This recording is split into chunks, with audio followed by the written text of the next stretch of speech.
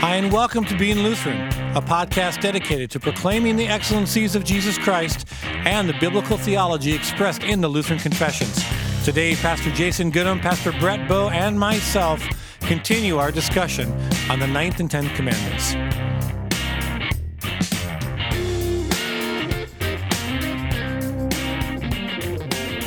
Welcome to the Being Lutheran podcast, and I am Pastor Brett Bowe, and I'm joined by Pastor Jason Goodham and Pastor Brian Rickey. And you can't see us right now, but if you could, you would say, wow, this is awesome. We are in a new spot for recording. We have a real, legitimate recording studio that we're at your place. Brian, this is amazing. Well, thanks. And it's not like professional, but it's pretty cool. I've been very blessed. And it's a long story as to why we ended up turning a house that we own in North Minneapolis into basically my office, but it's a recording facility where I do mixing and stuff. But it's kind of my little hideaway. It's kind of cool. But it's quiet in here, isn't it? It's great. Yeah, it's really amazing. And I do want to add to your statement, Brett, is that if people could see us right now, we'd have even less listeners of the podcast. That's true. We do. We also no one wants faces to see for this. Radio. Is that how it goes? Face for radio and a voice for print. Yep. Especially because we're still in our pajamas. So just kidding. Too much information. All right. Well, today we are talking about the 9th and 10th commandments, and we're going to have yet another episode about the 9th and 10th. I suppose that, we've had number 4. It's consistent with the theme.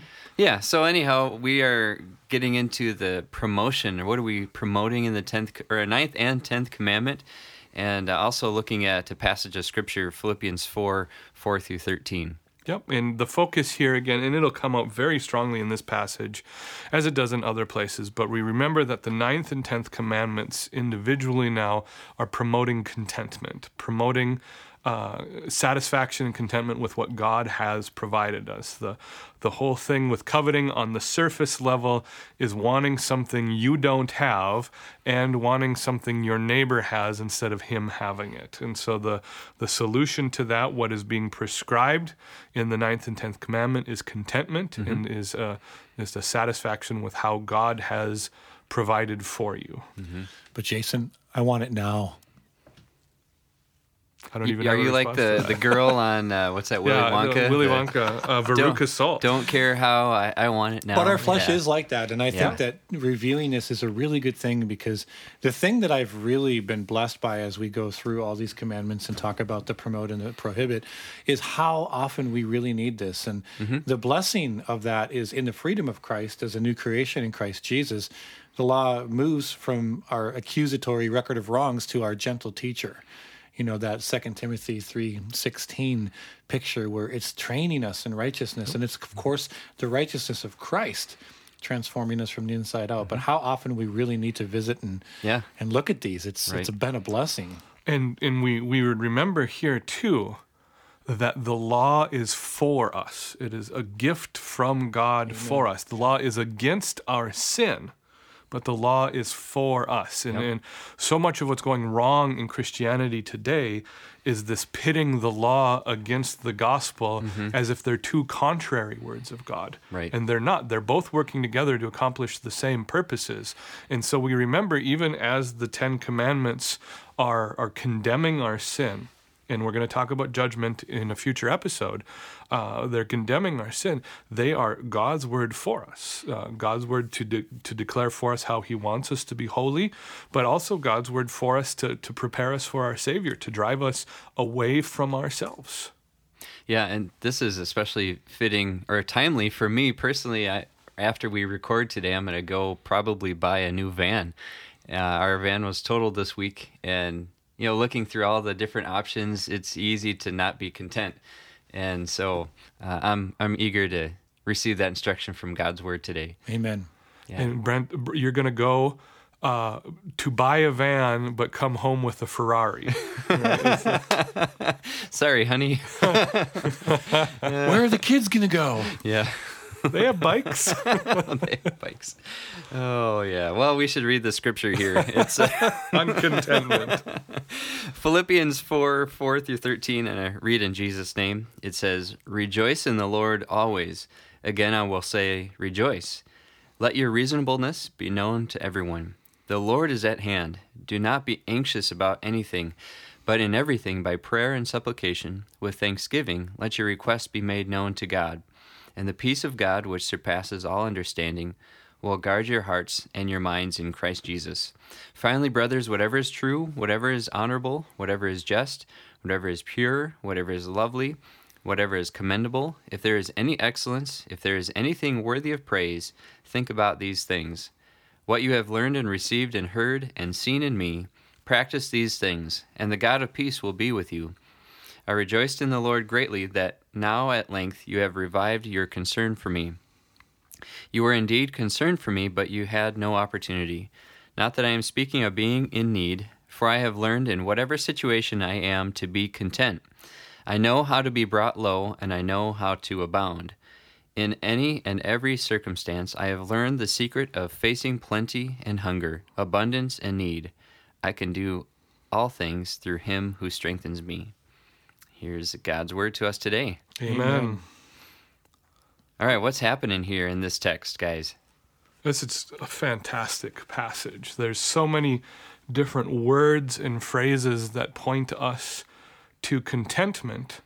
And it also, I think, primarily this passage is one of many passages, especially in the New Testament, but Psalms and even in the Proverbs and in Scripture as a whole, is that it prescribes as the remedy for discontent or uncontentment prayer. So that if we have lack or perceived lack in our lives, what we are being called to do is to go to God in prayer. And it would be, all of the 9th and 10th commandments especially have a connection to the fourth petition of the Lord's Prayer, to give us our day, or give us this day our daily bread. And God wouldn't have us pray that prayer if he hadn't promised to provide for us. And so when we are suffering, when we are struggling, when we're in need, when we're afraid, when we're worried, it's to go to God, to remind ourselves that he's providing daily prayer, but to go to him because he commands us to, but he invites us to. He gives us the privilege of approaching him and say, God, I don't know what to do in this situation, but you have asked me to pray to you for my daily bread, and that's what we do. Mm-hmm. Yeah, and thinking of this passage, coming into it, it's cheerful sounding. There's I don't know where I've heard this, but the difference between a scarcity mindset versus an abundance mindset. Often we think we don't have enough, or we never have what we need, but in the gospel, in Christ, we have abundantly, over more than what we need. We have everything we could ever ask for. Yeah. Well, as we think about eternal life and the great inheritance that we have, man, it's like, isn't that enough?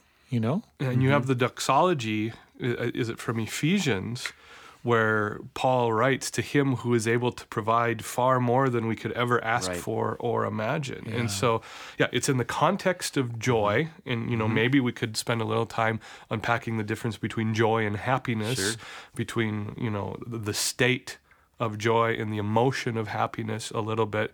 But really, it's anchoring us in our faith in Christ as the source for our present state of mind. It's not just rejoice, it's not just be happy, it's rejoice in the Lord. And again, the whole point of the Christian life as we live it for our neighbors, and I'm going to be talking about vocation a lot, so let's just get it out there. Vocation. There we go. Got it. Ding. Yes. Do you have any 8 minutes into the episode? Buzzer sound I can generator? add them in later. Next step is a professional soundboard. Oh, yeah. But the whole point of a life lived as a Christian is that we receive our assurance of salvation vertically, so that our horizontal relationships are always couched in that assurance of salvation, that we are living life with confidence that we have everything we need for salvation. So as we think about all of this, of course, the elephant in the room is some of the natural catastrophes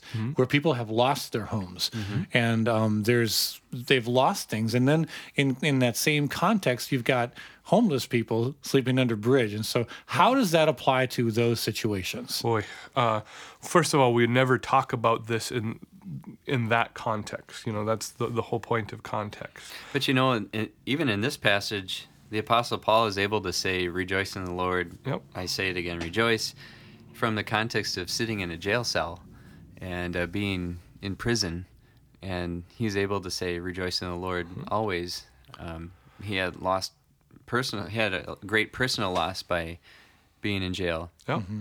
Well, and it would, at the basic level, would be a reminder to the church in all of our mercy missions that we have in reaching out to people who are less privileged or suffering, that their primary need is Jesus Christ. Yeah. And so that the church does nothing apart from providing opportunity to apply the gospel to people, to declare it, to preach the gospel. But also, it's a call to those who have to be generous, to give. And so for the homeless, Paul says in verse 10, I rejoice greatly that you have revived your concern for me. He's in prison, and he's acknowledging, you've provided for me. You've given to me. It's a call to the church to go out and, provide for the homeless in the context of your situation. And for the family, think about the fires in Santa Rosa. We've seen I can't even fathom the pictures that I'm seeing on social media, on the news websites. It looks like a scene out of a movie, like an Armageddon apocalyptic movie. Just that firestorm that they had out there was so devastating. And in that case, for our brothers and sisters in Christ who have suffered, we mourn with them. Mm-hmm. And we provide comfort where necessary. We certainly would be appropriate to raise money for them and to help get those communities back on their feet, like we're doing with Puerto Rico and with Houston and with Florida and wherever else there's disasters. This isn't a call to misuse Scripture and to say, buck up and be happy. Yeah, amen to that. This is not what that is. This is a call to have compassion. Yeah. I think it also roots us in of an eternal perspective. This world isn't our home. Mm-hmm. And we're not promised a rosy life. We're not promised that at all. And so we have to sometimes differentiate our Constitution from America from what the biblical Scripture says. We don't have the right to a comfortable life. We don't. We have the right in a very nice, and I say this as graciously as I can, we have the right to be eternally separated from God. That's the right we have. And so anything we do get or we have from the Lord that the Lord provides for us, we must turn and be thankful, because on the other side of this life, it's all worth waiting for. It's all worth waiting for. And we would do well to recognize in Scripture, quite to the contrary of what most people assume, that once Jesus is in your life, everything gets better and easier. We have all of the promises in the New Testament, especially, that once you come to faith in Christ, life gets more difficult, life gets harder. You have the venom of the enemy being unleashed against you constantly. We just studied in youth group at my church Revelation 12, and how in Revelation 12, after the child of the woman, which is Jesus Christ, is caught up into heaven, Satan turns his attention in history away from stopping the birth of Christ to now the offspring of Christ, to the church, and he pursues the woman and her offspring. It's a picture of the church. And so it's the church is always under attack by Satan, is always under accusation, and it shows up as persecution.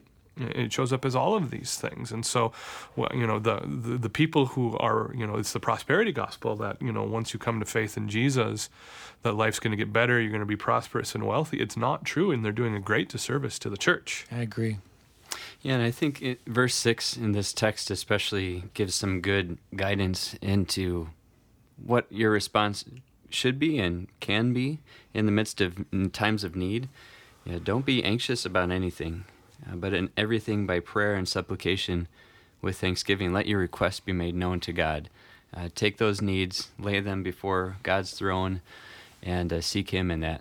And the response to conflict in the Christian life almost always is prayer. If it's conflict between people, you want reconciliation, you want, grace and forgiveness there. But whenever we experience that conflict, whether it's just from life itself or whatever, it's pray.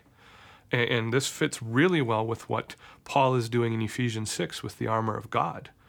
We have this great, I've probably, in my lifetime, both as a student and as a teacher for Vacation Bible School, done roughly a million different VBSs with the Armor of God theme, right? It just works really well for teaching kids. You've got the visuals, and you can do the foil armor, which I'm sure people have done before and stuff. And so you have this great image of the helmet of salvation, the breastplate of righteousness, the belt of truth, the shoes of the gospel of peace, shield of faith, and the sword of the Spirit. The two things we would note about the armor of God is, first, every single piece of the armor of God points us back to Christ. Amen. Every single piece of the armor of God points us back to Christ. The second thing is the activity of a soldier of God, once equipped with the full armor of God, is to pray.